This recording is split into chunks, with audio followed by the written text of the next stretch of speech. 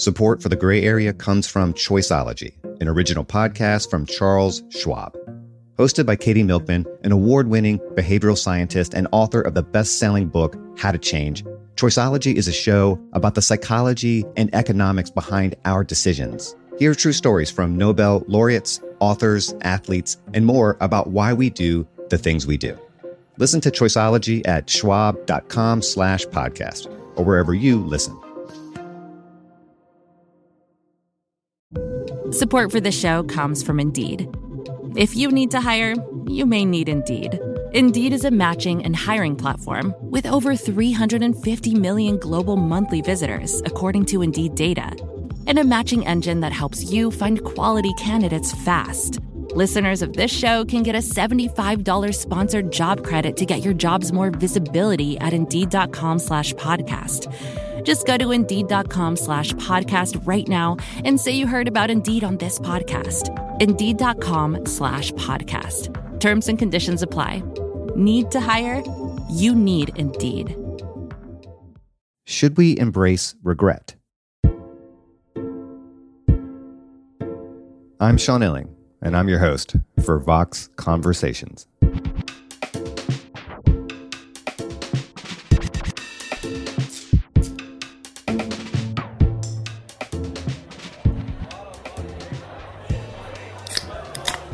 Listen, man, you only live once, bro, okay? That's why I've always said, I live life without regrets, okay? No regrets. No regrets. No regrets. We've all heard that guy before, right? No regrets ever. Slogans like this are overly simplistic because they're supposed to be. I get that. But no regrets has always earned an extra eye roll from me. We all have regrets. No one who lives every day in this world making choices can escape without occasionally looking back and wondering, what if? You understand? I live in the moment, okay? That's why I can't look back. I got no time to look back. Unless you're some kind of sociopath. I have always believed that there were only two truly wasted emotions: regret and worry. One looks backwards, the other looks forward, but both seem like drags on the present. And both seem designed to get you stuck in your own head. Which is why a new book by the author Daniel Pink, called The Power of Regret, stopped me in my tracks. As the title implies, Pink makes the case for regret. And he argues that it's not only useful, but potentially the most valuable emotion we have.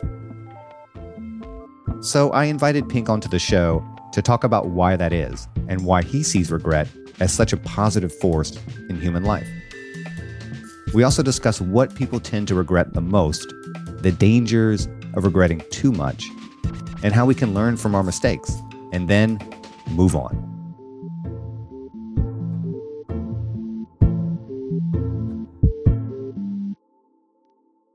Daniel Pink, welcome to the show. Thank you for having me. All right, I got to be honest. I was drawn initially to your book because the central thesis of it seemed so obviously wrong to me. But then here you are, Dan, making the case for regret. So let's start there. Tell me why my intuition is wrong, then. Well, because we have 50 years of science telling us that regret is one of the most common emotions that human beings experience. Yeah. And it's also one of the most useful emotions that people experience. And those things are combined.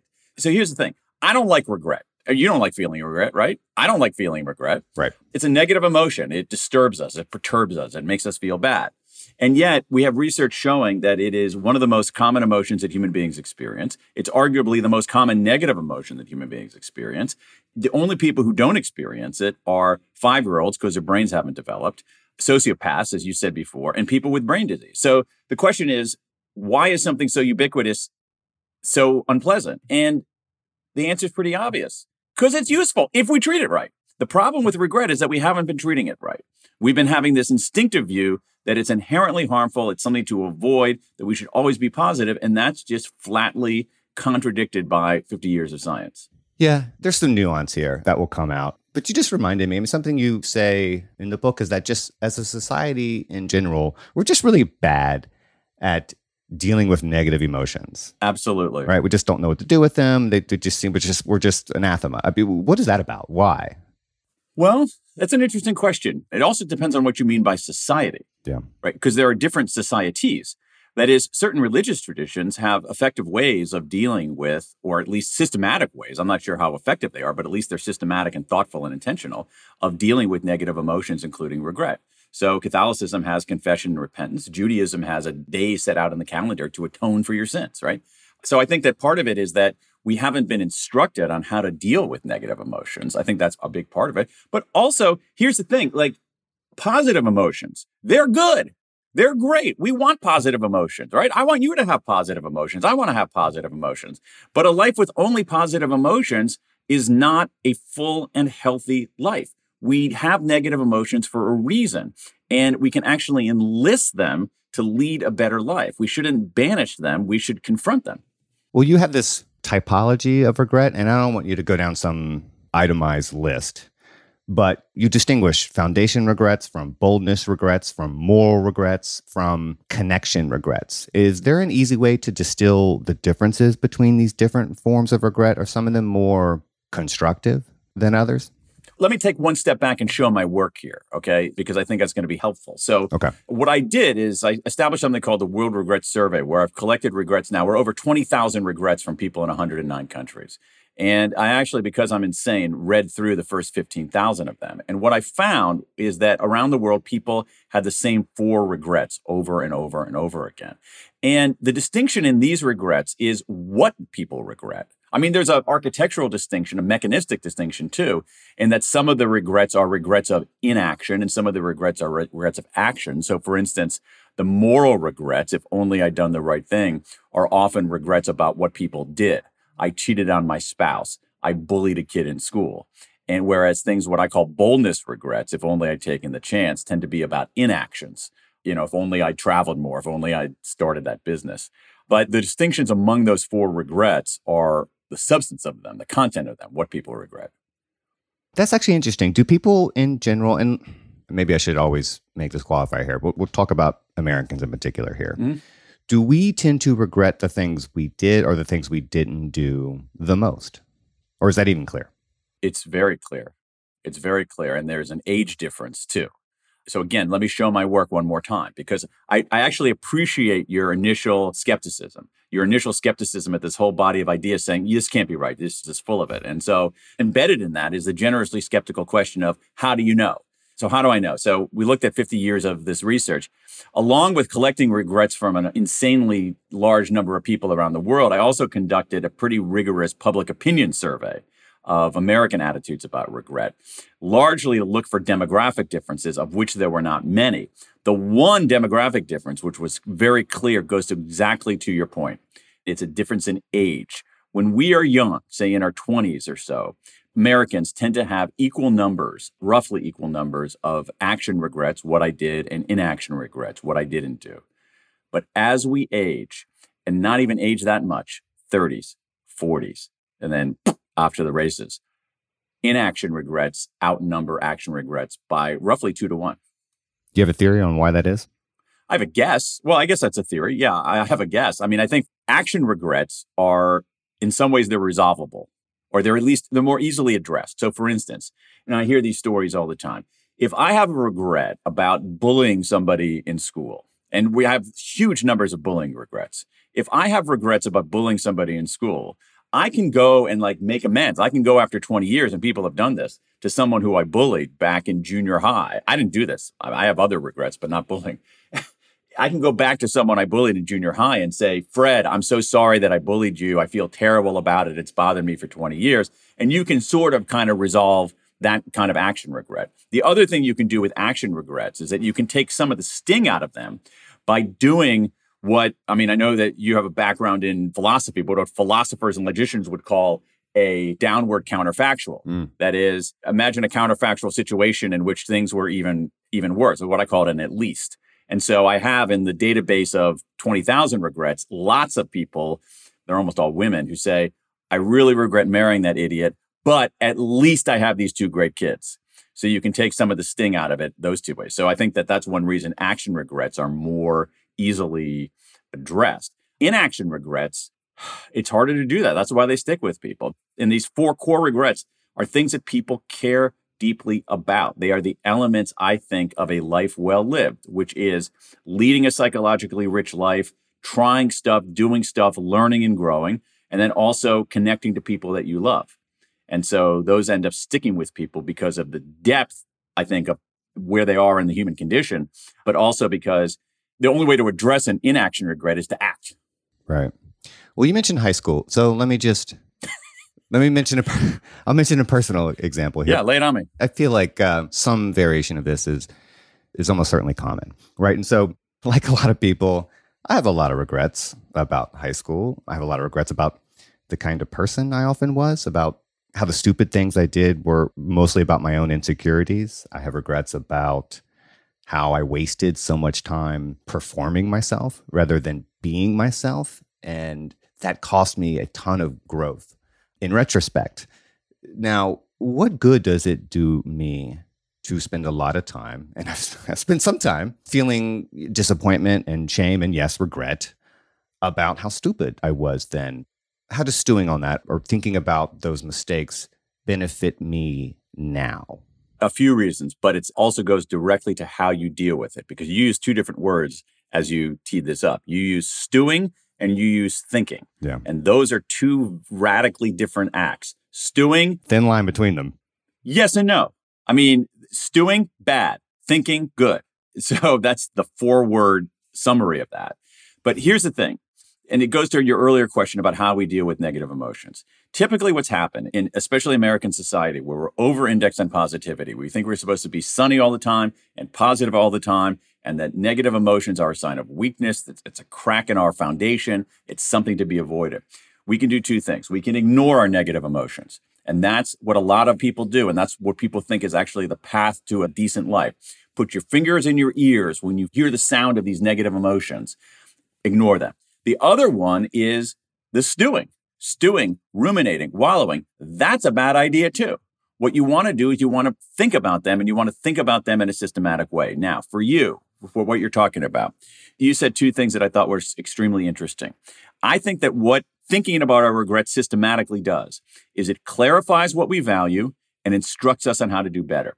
And even in your small recitation of your high school regrets, it seems clear to me that there were 2 things that you value deeply. One of them was growth, a word that you used yourself. Growth and learning and development. You said, I sacrificed growth. I didn't have the growth that I needed. That's telling you something, Sean. That regret is telling you what you value. What's more, you said you wasted time performing yourself rather than being yourself. That also clarifies what you value. You value a measure of authenticity. All right. So we have clarification of what you value, and then we have instruction on what to do next. And this is where you have to do a little bit of the work. You can say, okay, what did I learn from this? And now what am I going to do next? So what is a lesson that you might learn from that feeling of saying, I wasted time, I didn't grow, or I spent too much time performing and not enough time being? If you take that as a signal, as data, as information, and then say, what do I learn from that and what can I do with that? Then it's a powerfully transformative emotion. Well, one thing that I found in my own life is that sometimes thinking about these things, yes, thinking, not stewing, has not always been super productive. And maybe a way into that is just use the word wallowing, which is a word I was probably going to bring up a little bit later, but I'll just bring it up now. I mean, what is the difference between regretting and wallowing? When does regretting bleed into wallowing or become wallowing? And how do you know when you've crossed that line? Because the wallowing part seems deeply unhelpful. There's no question about that. Yeah, the regretful part seems potentially instructive. Right. How do you know? I don't think that we have a way to measure in the way that we know where's the boundary between Delaware and Pennsylvania. We don't have that kind of granularity. But I think that what we need to do is we need to give people the skills to, there's almost like a march, okay? Think about this. You feel that negative emotion, all right? What do you do with that? That negative emotion can march from sort of discomfort all the way to wallowing. How do you interrupt that march? We know how to do that. There's 20 years of research in a practice called self-compassion. self-compassion, which suggests that when you feel that tinge of negative emotion, treat yourself with kindness rather than contempt. Recognize that your mistakes are part of the human condition. You're not that special. And recognize that any mistakes you make are a moment in your life, not the full definition of your life. Where wallowing begins is when we say, okay, here we go. Here's Sean, all right? Sean, I spent so much of my time in high school performing. I'm a complete loser. I'm the worst person in the world. I'm an idiot. Everybody thinks I'm an idiot. That's bad, all right? That kind of self-talk where you're lacerating yourself is unhealthy. And so it's like the joke about the guy who goes to the doctor and says, doctor, it hurts when I do this. And the doctor says, don't do that. Instead, what you should do is treat yourself with kindness rather than contempt. And again, we have 20 years of research triggered by Kristen Neff at the University of Texas on this practice of self-compassion, which is basically treating yourself with the same generosity you would treat somebody else. What's more is that we sometimes over-index on our own specialness. Believe me, I can go into that database that I have of 20,000 regrets and tell you, Sean, that you're not that special, that there are a lot of people who have the kind of regret that you have. So it's part of the human condition. What's more, you're a grown man with a PhD and a child, so your life is not defined by being an idiot when you were 17. Yeah. So going through that systematically is a way to arrest that march toward wallowing. I agree with all that. I do think it's certainly easier said than done, right? So one of my biggest worries about regret is how easily it can slide into excessive rumination, or I guess what some people might call living in the past. One of the most important goals of my life now is to be in my own head as little as possible, because that makes me less present, but it also leads to spirals of self-doubt where I start imagining things that maybe didn't even really happen, because I'm thinking about it too much. And then the narrative gets twisted and twisted and twisted. And that's all deeply unhealthy. And obviously, this is something you've thought a lot about. So how do you respond to those sorts of concerns or anxieties? Well, so here's the thing.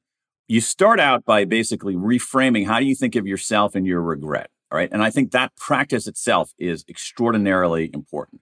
That's the beginning, not the end. What's also helpful is for us to talk about our regrets, even write about our regrets. And that's true for two reasons. One is that when we talk about them, it's an unburdening. The second thing about it is that emotions in general, any kind of emotion is an abstraction, right? If I say to you, picture in your head a lawn chair, you got a lawn chair in your head, right? If I say picture in your head joy, or picture in your head gratitude, people aren't going to have the same concrete image. You're going to have to search a little bit more for it. So the abstractness is one reason that positive emotions feel so good, but it's also the reason negative emotions feel so bad. And so by writing about them and talking about them, you transmute these abstractions into concrete words, which are inherently less fearsome. And then what you have to do, we have to be systematic about this. You have to draw a lesson from it. So like, what lesson would you draw from this regret you have about performing yourself in high school rather than being yourself? Is there a lesson that you would extract from that? There are probably several. One is, which is something I have to continually tell myself, A, no one thinks about me as much as me, so get the hell over it. And secondly, don't waste time. Don't waste time worrying about what people think of you or how you're seen, because that will basically make it impossible for you to be present and happy in your life. So there you have it. You have this regret. Instead of closing your ears to it, instead of saying, I don't have any regrets, you say, hey, I got this regret. A lot of people have this kind of regret. I'm going to talk about it. I'm going to make sense of it. And here's what I'm going to do about it. I'm not going to care about what other people are thinking about me, because I'll see you and raise you on your point. It's not that they're thinking less about you than you are. They're not thinking about you at all, because they're thinking about themselves. Right. That's a lesson for living. Also, your thing about time is actually really interesting. I mean, because I think that there is a sense that a backbeat to all of this is a sense of our own mortality. This is one reason that I think that these regrets come in, particularly these regrets about boldness. We don't think about our mortality every day. I don't think we should think about our mortality every day. But at some level, you and I and everybody listening to this show know that we're going to die. And I think that that inevitably shapes what we fear, what we hope for, what we aspire to in life, that we don't want to throw away our shot.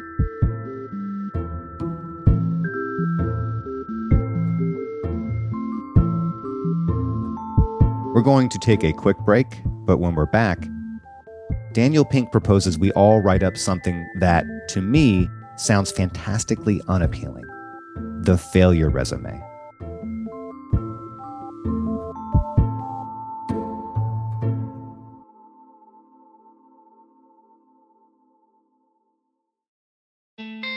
Support for the gray area comes from Shopify. The internet is big, and if you're trying to run your own business, it can make you feel pretty small, hard for your customers to find. But Shopify can help you carve out your own little corner of the web with your own online shop. Shopify is the global commerce platform that helps you sell at every stage of your business. Whether it's through their all-in-one e-commerce platform or their in-person point-of-sale system, you can sell anywhere with Shopify. Tons of brands you might recognize rely on Shopify to power their e-commerce, like Rothy's, Allbirds, Brooklinen, and more. Whether you're just starting out or have years in the game, Shopify's got you covered. You can sign up for a $1 per month trial period at shopify.com/Vox, all lowercase. You can go to shopify.com/Vox now to grow your business, no matter what stage you're in. Shopify.com/Vox. Support for the gray area comes from Bombas. Sometimes the littlest things can ruin your day, like a pair of socks that you should have retired months ago. If you need to upgrade your sock drawer, Bombas has got you covered. Bombas designed socks with an eye for detail, with stuff like foot-hugging, honeycomb arch support, anti-blister tabs, and cushioned footbeds. They also have other apparel, like t-shirts and underwear. Bombas also says that for every item you buy from them, they'll donate one essential clothing item to someone facing homelessness. Bombas actually sent me a few pairs of socks and a pair of boxers about 2 or 3 months ago, and they're great. It's the best pair of boxers I own, and every time I do laundry, my 3 pairs of Bombas socks move right up to the top of the rotation. I wear them to the gym, I wear them around the house, I wear them when I go for walks. Hell, I'd wear them when I was sleeping if it wasn't too hot. You can get comfy this spring and give back with Bombas. You can head over to bombas.com/gray area and use code gray area for 20% off your first purchase. That's bombas.com/gray area and use code gray area at checkout.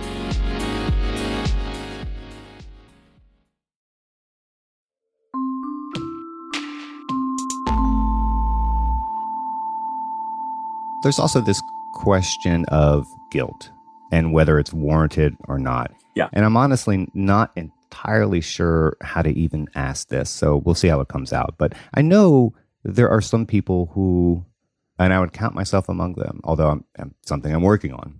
There are some people who are inclined to blame themselves too quickly, or feel guilty about things they shouldn't feel guilty about. And regret is obviously bound up with these sorts of mistakes.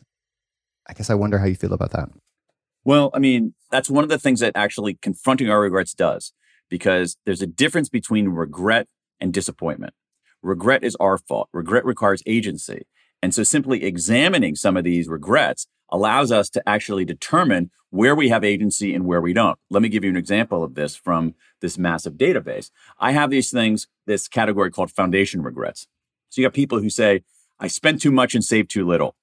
I smoked. I didn't exercise enough. I didn't work hard enough in school. Now, so I have a guy who I wrote about in the book. He's 43 years old. He doesn't have a family. He started working when he was 18. He's a very smart guy. He earned a good salary. He has no money to show for himself. That's on him. He just wasted his money. But if you show me another one, so you show me a 35-year-old who says, oh my God, I'm 35 years old and I haven't saved any money. And I find out that she is the first person in her family to go to college and that she had to borrow $150,000 to go to college and that she's actually supporting other members of her family. The fact that she doesn't have savings is not on her. And I think that simply examining that helps us do that. This is one reason that I like, we can talk about this later or now, this idea of a failure resume, where you actually list, instead of your glorious accomplishments and accolades, you list all of your screw ups and your failures and your mistakes, but you don't stop there. That sounds terrible, Dan. It's awesome. You got to do it. You should do it once we get off this conversation. Man. Let me tell you. Okay. All right. Tell me why. Tell me why. Hear me out, man. All right. Here's the thing. Is it pleasant? No. Is it clarifying and instructing? Yes. And this is the problem, Sean. We want the clarification, we want the instruction, but we want it without the discomfort, and it doesn't work that way. The discomfort is the source of the clarification and the instruction. So I list all my failures, screw-ups, mistakes, et cetera, all right, in one column. Then in the second column, I list what's the lesson I learned from that. And then in the third column, I list what I'm going to do about it. And what happens to people, what happens to me in certain circumstances is that this thing that I have listed as a mistake or screw up, when I try to extract a lesson from it, the lesson is there is no lesson. The lesson is shit happens. Things don't work out. And at some level, that's a relief because it allows me to tease out what am I responsible for and what am I not responsible for? Where did I have agency? Where did I not have agency? And this is a fundamentally important question in leading a healthy, meaningful life. Where do we have agency? What is under our control and what is not? All right. Because what would the show be if I didn't drop a gratuitous Nietzsche reference? I'm going to do it now. Lay it on me. And this actually, we did an episode very recently about Albert Camus, and our guest brought this up, which got me thinking about it again. So Nietzsche makes a pretty famous case against regret, right? He says something like, we are who we are precisely because our life has been what it's been. And if you were to change anything at all, even the most trivial, inane, little superficial thing, it might have led to a completely different you. For Nietzsche, to regret the past is to say no to your life as it is. And in that sense, it's saying no to life itself. So what's he getting wrong there? Or is he getting anything wrong? Is there even a disagreement here? There is, because with all due respect to the late German philosopher, he needs to widen his vision a little bit. So I'll give you an example from my own life. All right, so this is like a small regret. It's not like a calamitous regret, but I sort of messed up early in my life by going to law school. It was not the right path for me. It was a bad idea. And if I had it to do over again, there's no way I would have gone to law school. No way. However, I met my wife in law school.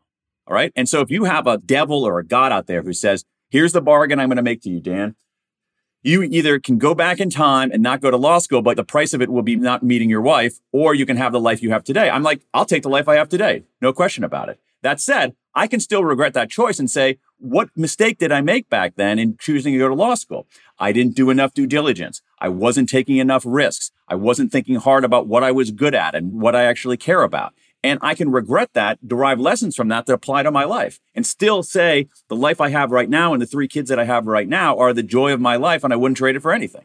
So in other words, you feel like we can regret a thing and be thankful for it at the same time. I never thought about it that directly, but that's possible. That's possible. I mean, here's the thing.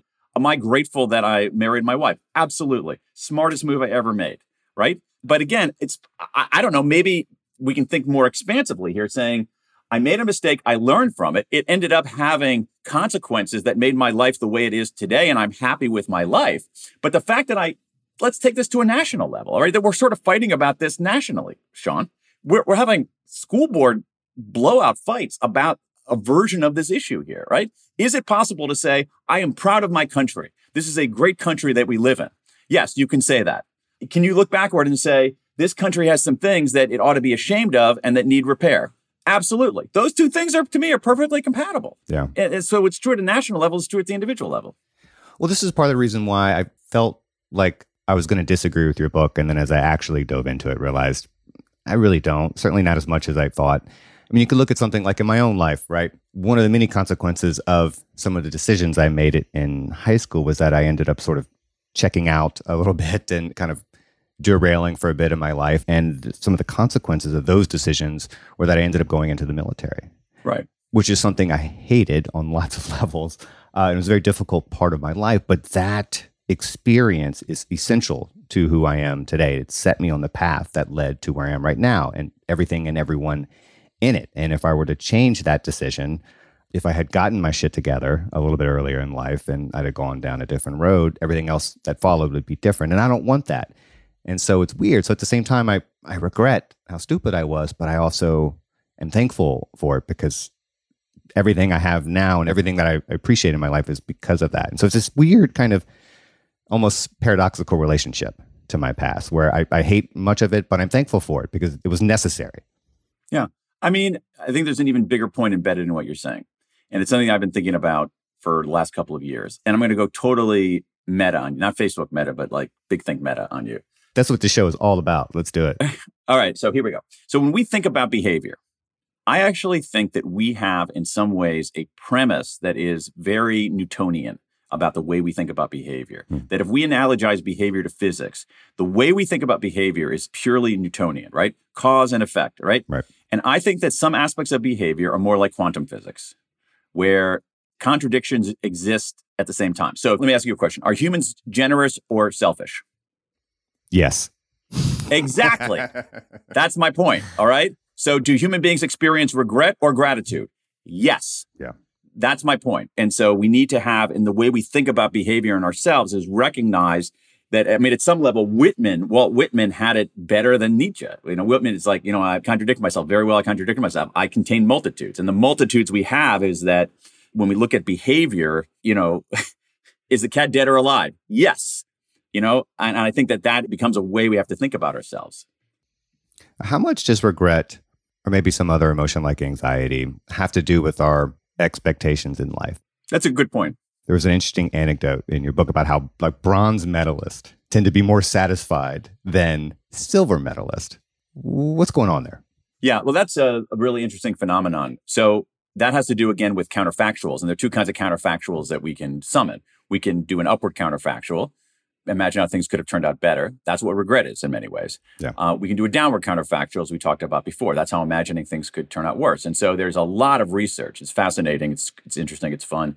It's showing that on the medal podiums, gold medalists are totally pumped, not surprisingly. They want a gold medal. Bronze medalists are pumped too, because bronze medalists are doing a downward counterfactual. They're saying, at least I got a bronze rather than that schmo who finished 1/100th of a second behind me and is going home empty-handed. The silver medalist is doing an upward counterfactual, saying, it's swimming. If only I had reached to the wall with a little bit more ferocity, I would be a gold medalist. And what we know is that downward counterfactuals make us feel better, but they don't really help us do better. Upward counterfactuals, done right, make us feel worse, but also help us do better. In fact, they help us do better by making us feel worse. So that's that. Now, on expectations, it's an interesting thing. I'll give you an example of that from the American Regret Project, which is the giant public opinion survey that I did. I didn't understand it at first, but then it made perfect sense. One of the very few demographic differences I found in surveying the American population, again, there weren't many. I did this incredibly large sample, nearly 4,500 people, so we could weight the sample to measure demographic differences, make sure we had each demographic group adequately represented. We can draw sound conclusions about that. And there weren't many. But one that was kind of interesting was this. People with higher levels of formal education, so people with college degrees, advanced degrees, et cetera, they had more career regrets than people who had less formal education. More career regrets. More career regrets. Okay. So you think, well, that's kind of weird. Like they have so many more opportunities. And it goes to exactly to your point. It's like, that's why. They had more opportunities, therefore more foregone opportunities. So there's expectations play a part of that. The other thing is that the human condition is that we don't evaluate anything in absolute terms. If you ask me the question right now, I'm in my office in Washington, D.C. It's a garage behind my house. If you say to me, is it cold? I go outside, is it cold? Compared to what? I mean, we don't make decisions of anything in absolute terms. We are doing it in comparative terms. And so expectations are one way that we make comparisons. But isn't that a case with the silver medalist? That maybe they're just in their head too much, right? Where they're so pissed off about what they didn't do and what didn't happen. Whereas the bronze medalist is just, hey, you know what? Fuck it. I'm here. Like, I got a medal. That's awesome. But the silver medalist is still worrying about what just happened and what they didn't do rather than just taking stock of what they did do and what's right in front of them, right? I mean, that's what I'm talking. This line between wallowing and regretting is perilously thin. Yeah. I think it's an easy line to cross. But it sort of depends on that silver medalist and also depends a little bit on time. Now, over time, there are many silver medalists who are very happy with their silver medal. They should be. It's awesome. Of course they should be. They're the second best in the world at something incredibly difficult. They should be totally pumped, and eventually they are. So why do we have this sensation? Why did evolution program in this sensation of regret? To destroy us? To make us feel miserable? No. It's because done right, it's useful. Feeling bad can help us do better if we treat it right and we have a systematic way to deal with it right. Here's the thing. I mean, you know this. Negative emotions are functional. You go to work as a paramedic in the Air Force and I say, you know what, before we do this, we're going to do a little bit of surgery on you, Sean, and we are going to turn off your ability to experience fear. You want that? No. No, because you might die. That's why we have a negative emotion fear. Let's say now I'm going to play God, all right? And I have a magic wand here. I have a magic wand and I'm going to wave my magic wand. And someone says, Dan, we'd like you to wave your magic wand and extinguish the emotion of grief from the human population. Good idea, bad idea? No, we would cease to be recognizably human in that case, right? Why? Because if we're not grieving, that means we're not loving. And if we're not loving, then what the hell are we doing? Boom! Exactly. So this is the point. We have negative emotions for a reason. They exist for a reason. And instead of saying we should be positive all the time, we should say we should be positive a lot of the time. Positive emotions make life worth living. But if we have systematic ways to deal with our negative emotions, they improve our life. And what we know about this emotion of regret at a very, very reductive level is that it can make us better negotiators. It can make us better strategists. It can make us better problem solvers. It can make us better parents. And more important, it can deepen our sense of meaning in life. Some of this is about degree, right? So if you're someone who's mired in grief, something like grief, you're stuck like quicksand and you can't achieve escape velocity. Well, it's not very productive in that case. You don't want to hear about the potential value of that, right? And I guess that's where I'm kind of... Which is why every religious tradition in humankind has processes and rituals to contend with this negative emotion. Yeah. If we left people to their own devices and said, your partner, your wife, your husband died, see ya, that's a horrible situation. But we don't have that. We have systematic ways, processes, rituals to deal with that negative emotion of grief. That helps people make sense of it. That helps people go beyond it and, where possible, derive meaning from it. And we need to do that with other negative emotions, particularly this negative emotion of regret.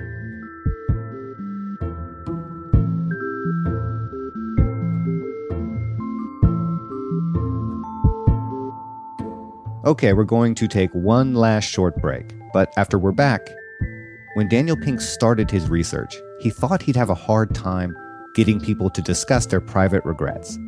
But that's not what happened.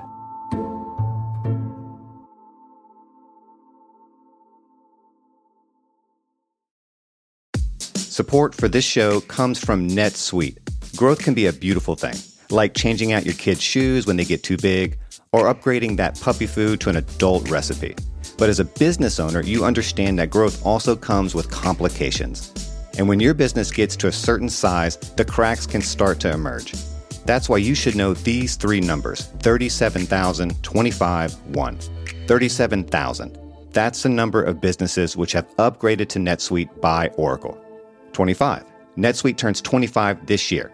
That's 25 years of helping businesses do more with less, close their books in days, not weeks, and drive down costs. One, because your business is one of a kind. So you get a customized solution for all of your KPIs in one efficient system with one source of truth. Right now, you can download NetSuite's popular KPI checklist designed to give you consistently excellent performance. Absolutely free at netsuite.com/gray area. That's netsuite.com/gray area to get your own KPI checklist. netsuite.com/gray area. Support for this show comes from Indeed. Imagine the perfect employee. Let's call her Jackie. Jackie is professional yet relaxed, punctual, friendly, meets deadlines, and just makes your job easier overall. But the search for Jackie can be long and tedious, especially when you have so many other things on your plate. Indeed wants to help you find your next Jackie. Indeed is your matching and hiring platform with over 350 million global monthly visitors, according to Indeed data, and a matching engine that helps you find quality candidates fast. They leverage over 140 million qualifications and preferences every day, so their matching engine is constantly learning from your preferences. That means they can better connect you with your Jackie. And listeners of this show can get a $75 sponsored job credit to get your jobs more visibility at Indeed.com/podcast. Just go to Indeed.com/podcast right now and say you heard about Indeed on this podcast. Indeed.com/podcast. Terms and conditions apply. Need to hire? You need Indeed.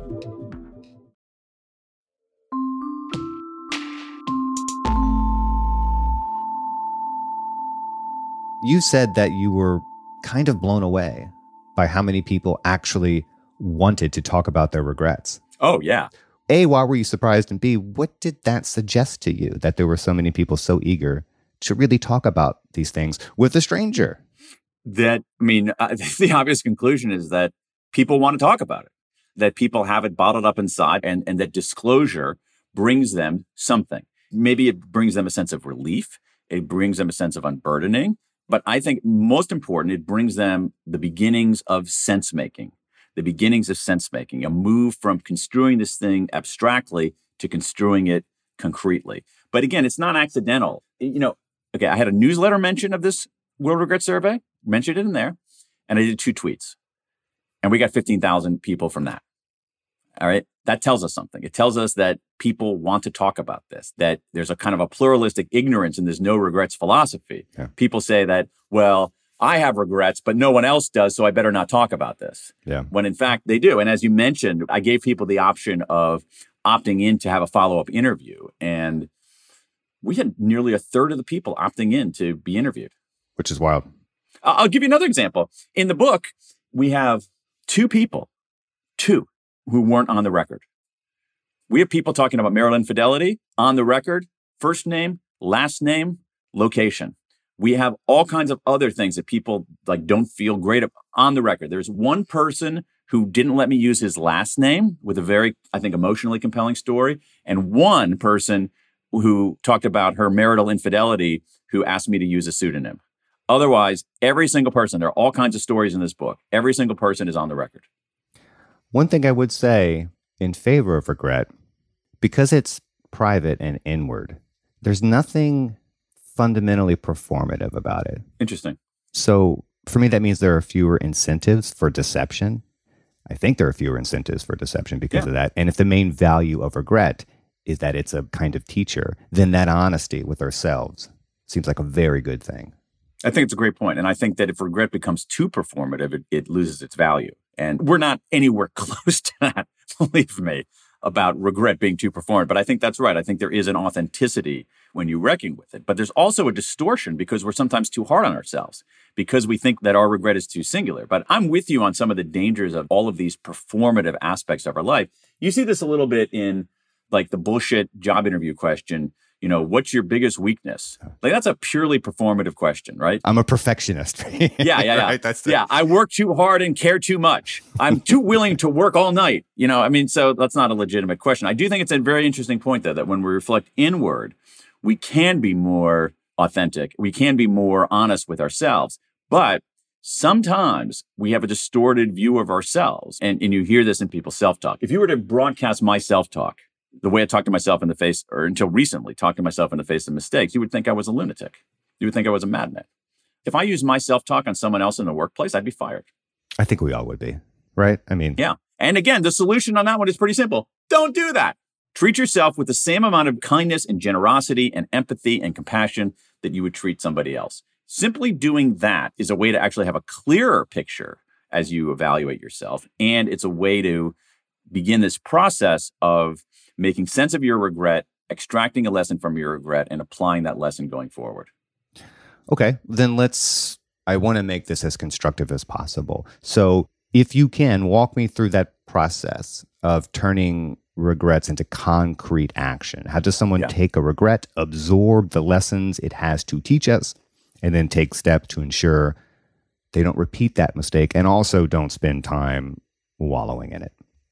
Okay, so we talked a lot about this idea of reframing inward, which is self-compassion, all the things that we talked about. All right, then it's expressing outward, which is disclosure, which is a form of sense-making. The other thing that we get wrong about disclosure is that we think that when we disclose our mistakes and our vulnerabilities, people will think less of us. And that's often not the case. We have a pretty good body of evidence showing that people often think more of us. But let's talk about how do you extract a lesson from it. And here is where we need some remove. We are not very good at solving our own problems because we're too caught up in the details. So what we need to do is we need to get some distance. There's a whole line of research on what's called self-distancing, getting some remove from our decisions. So one thing that you can do, you've treated yourself with kindness rather than contempt. You have made sense of it by disclosing it, by writing about it, by talking about it. Then you say, what's the lesson I learned from this and what should I do? And if you need help on doing that, ask yourself, what would I tell my best friend to do? That's the single best decision-making heuristic that I know. What would I tell my best friend to do? That way, that gives you some remove. The other technique that I like, which is some kind of temporal distancing, is to say, and you're trying to make a decision about what to do, place a phone call to the you of 10 years from now. And I think we can make a pretty safe bet what the you of 10 years from now is going to care about. The you of 2032 is going to care deeply about certain things. The you of 2032 is going to care about whether you did the right thing. The you of 2032 is going to care if you didn't connect to people that you love and that you care about. The you of 2032 is going to care if, like, oh my God, I had a chance to do something big and take a sensible risk, but I blew it because I was too chicken. The you of 2032 is going to care about that. The you of 2032 is not going to care about most other things. I think that's right.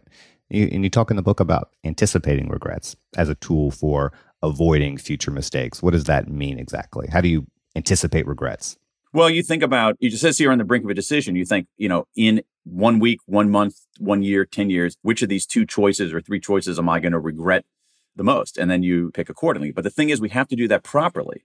This is actually a little bit trickier because here you can get paralyzed. If I say to myself, literally, I just had lunch with my wife. And of course, in our house, every meal is an opportunity to talk about the next meal. And so we said, okay, what are we going to have for dinner tonight? And I could say, oh my God, I got to think about this, Jessica. Am I going to regret having fettuccine more, or am I going to regret having, chicken salad more? The me of 10 years from now is not going to care one whit about that. Anybody who's taken social psychology knows this, the difference between maximizers and satisficers. Maximizers try to make the best decision every single case, maximize every decision. Here's what we know. Maximizers are miserable because they're driving themselves crazy. Mm-hmm. Then we have people who are satisficers. Satisficers is like good enough is good enough. What we should be doing is maximizing on the important things, which are these 4 core regrets when we anticipate our regrets, and satisficing on everything else. Because I think we can make a very safe bet about what we're going to regret in the future. And it's not most things, but it's very deeply certain things. So steer your life to avoid those regrets and chill out about everything else. Well, you write in a book that my life is a narrative. Ask yourself, am I the creator of that narrative or a character? And that is so interesting because you also asked some of these survey respondents a bunch of questions about free will and fate. Yeah. And something like 75% said that they both have free will and also that things happen for a reason. And that's obviously a bit of a contradiction, but it speaks to the importance of the stories we tell ourselves about ourselves. Why is that central to the redemptive power of regret? So Dan McAdams at Northwestern, he's a personality psychologist. He says we see our lives in terms of narratives. And he says there are 2 reigning narratives. One is a contamination narrative. Things go from good to bad. The other is a redemption narrative. Things go from bad to good.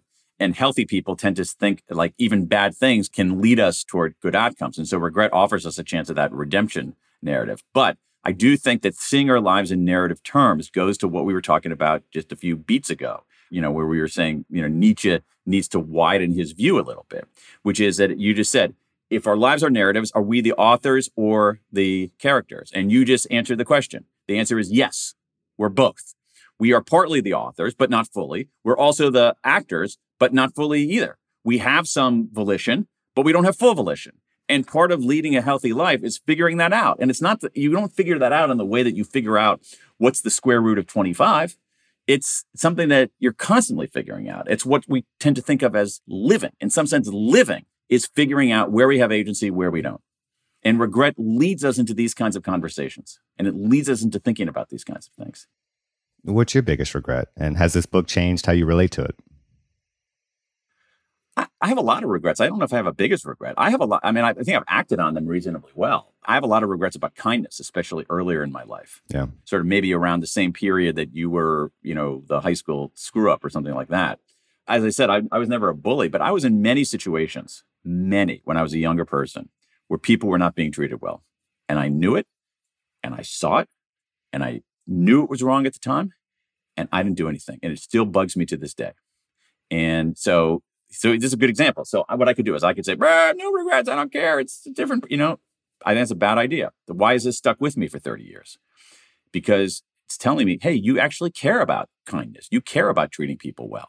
It's instructing me. Yeah. Treat people better. Treat people with kindness. And so I could also go the other way and say, oh my God, I'm just the child is the father to the man. And so this unkind person at age 19 is basically the full measure of who I am today in my 50s, and I'm just an inherently flawed human being, and I'm just worthless. That's a bad idea, too. Clarifies what I value, kindness, instructs me on how to do better. Treat people well, be kind, go out of your way, bring people in. And that's made me, reckoning with that regret, has made me a better person. It's made my life richer. Well, this was a lot of fun and genuinely useful for me. I don't regret it, in other words, and I hope you don't either, Dan. Thank you so much for being here, man. What a pleasure, Sean. I really enjoyed the conversation.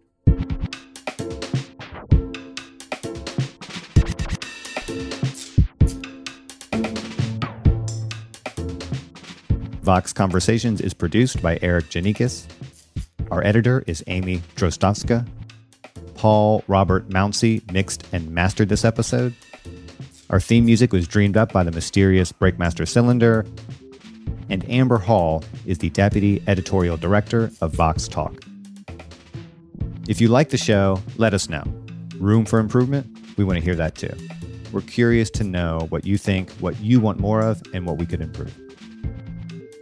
And if you have ideas for future guests or topics, send us your thoughts at voxconversations@vox.com.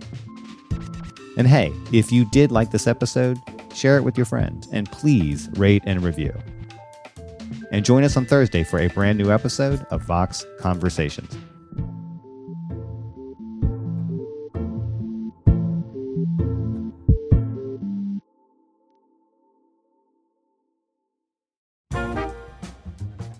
Support for today's show comes from Deloitte. Do you want a career that meets you where you are and takes you where you want to go? Whatever your individual ambitions, motivations, and skills may be, discover your potential at Deloitte. Right along with purpose-driven teams and a difference-making culture. Be seen for who you are and celebrated for what you bring. Discover your impact at Deloitte. Learn more at Deloitte.com/US/discovercareers.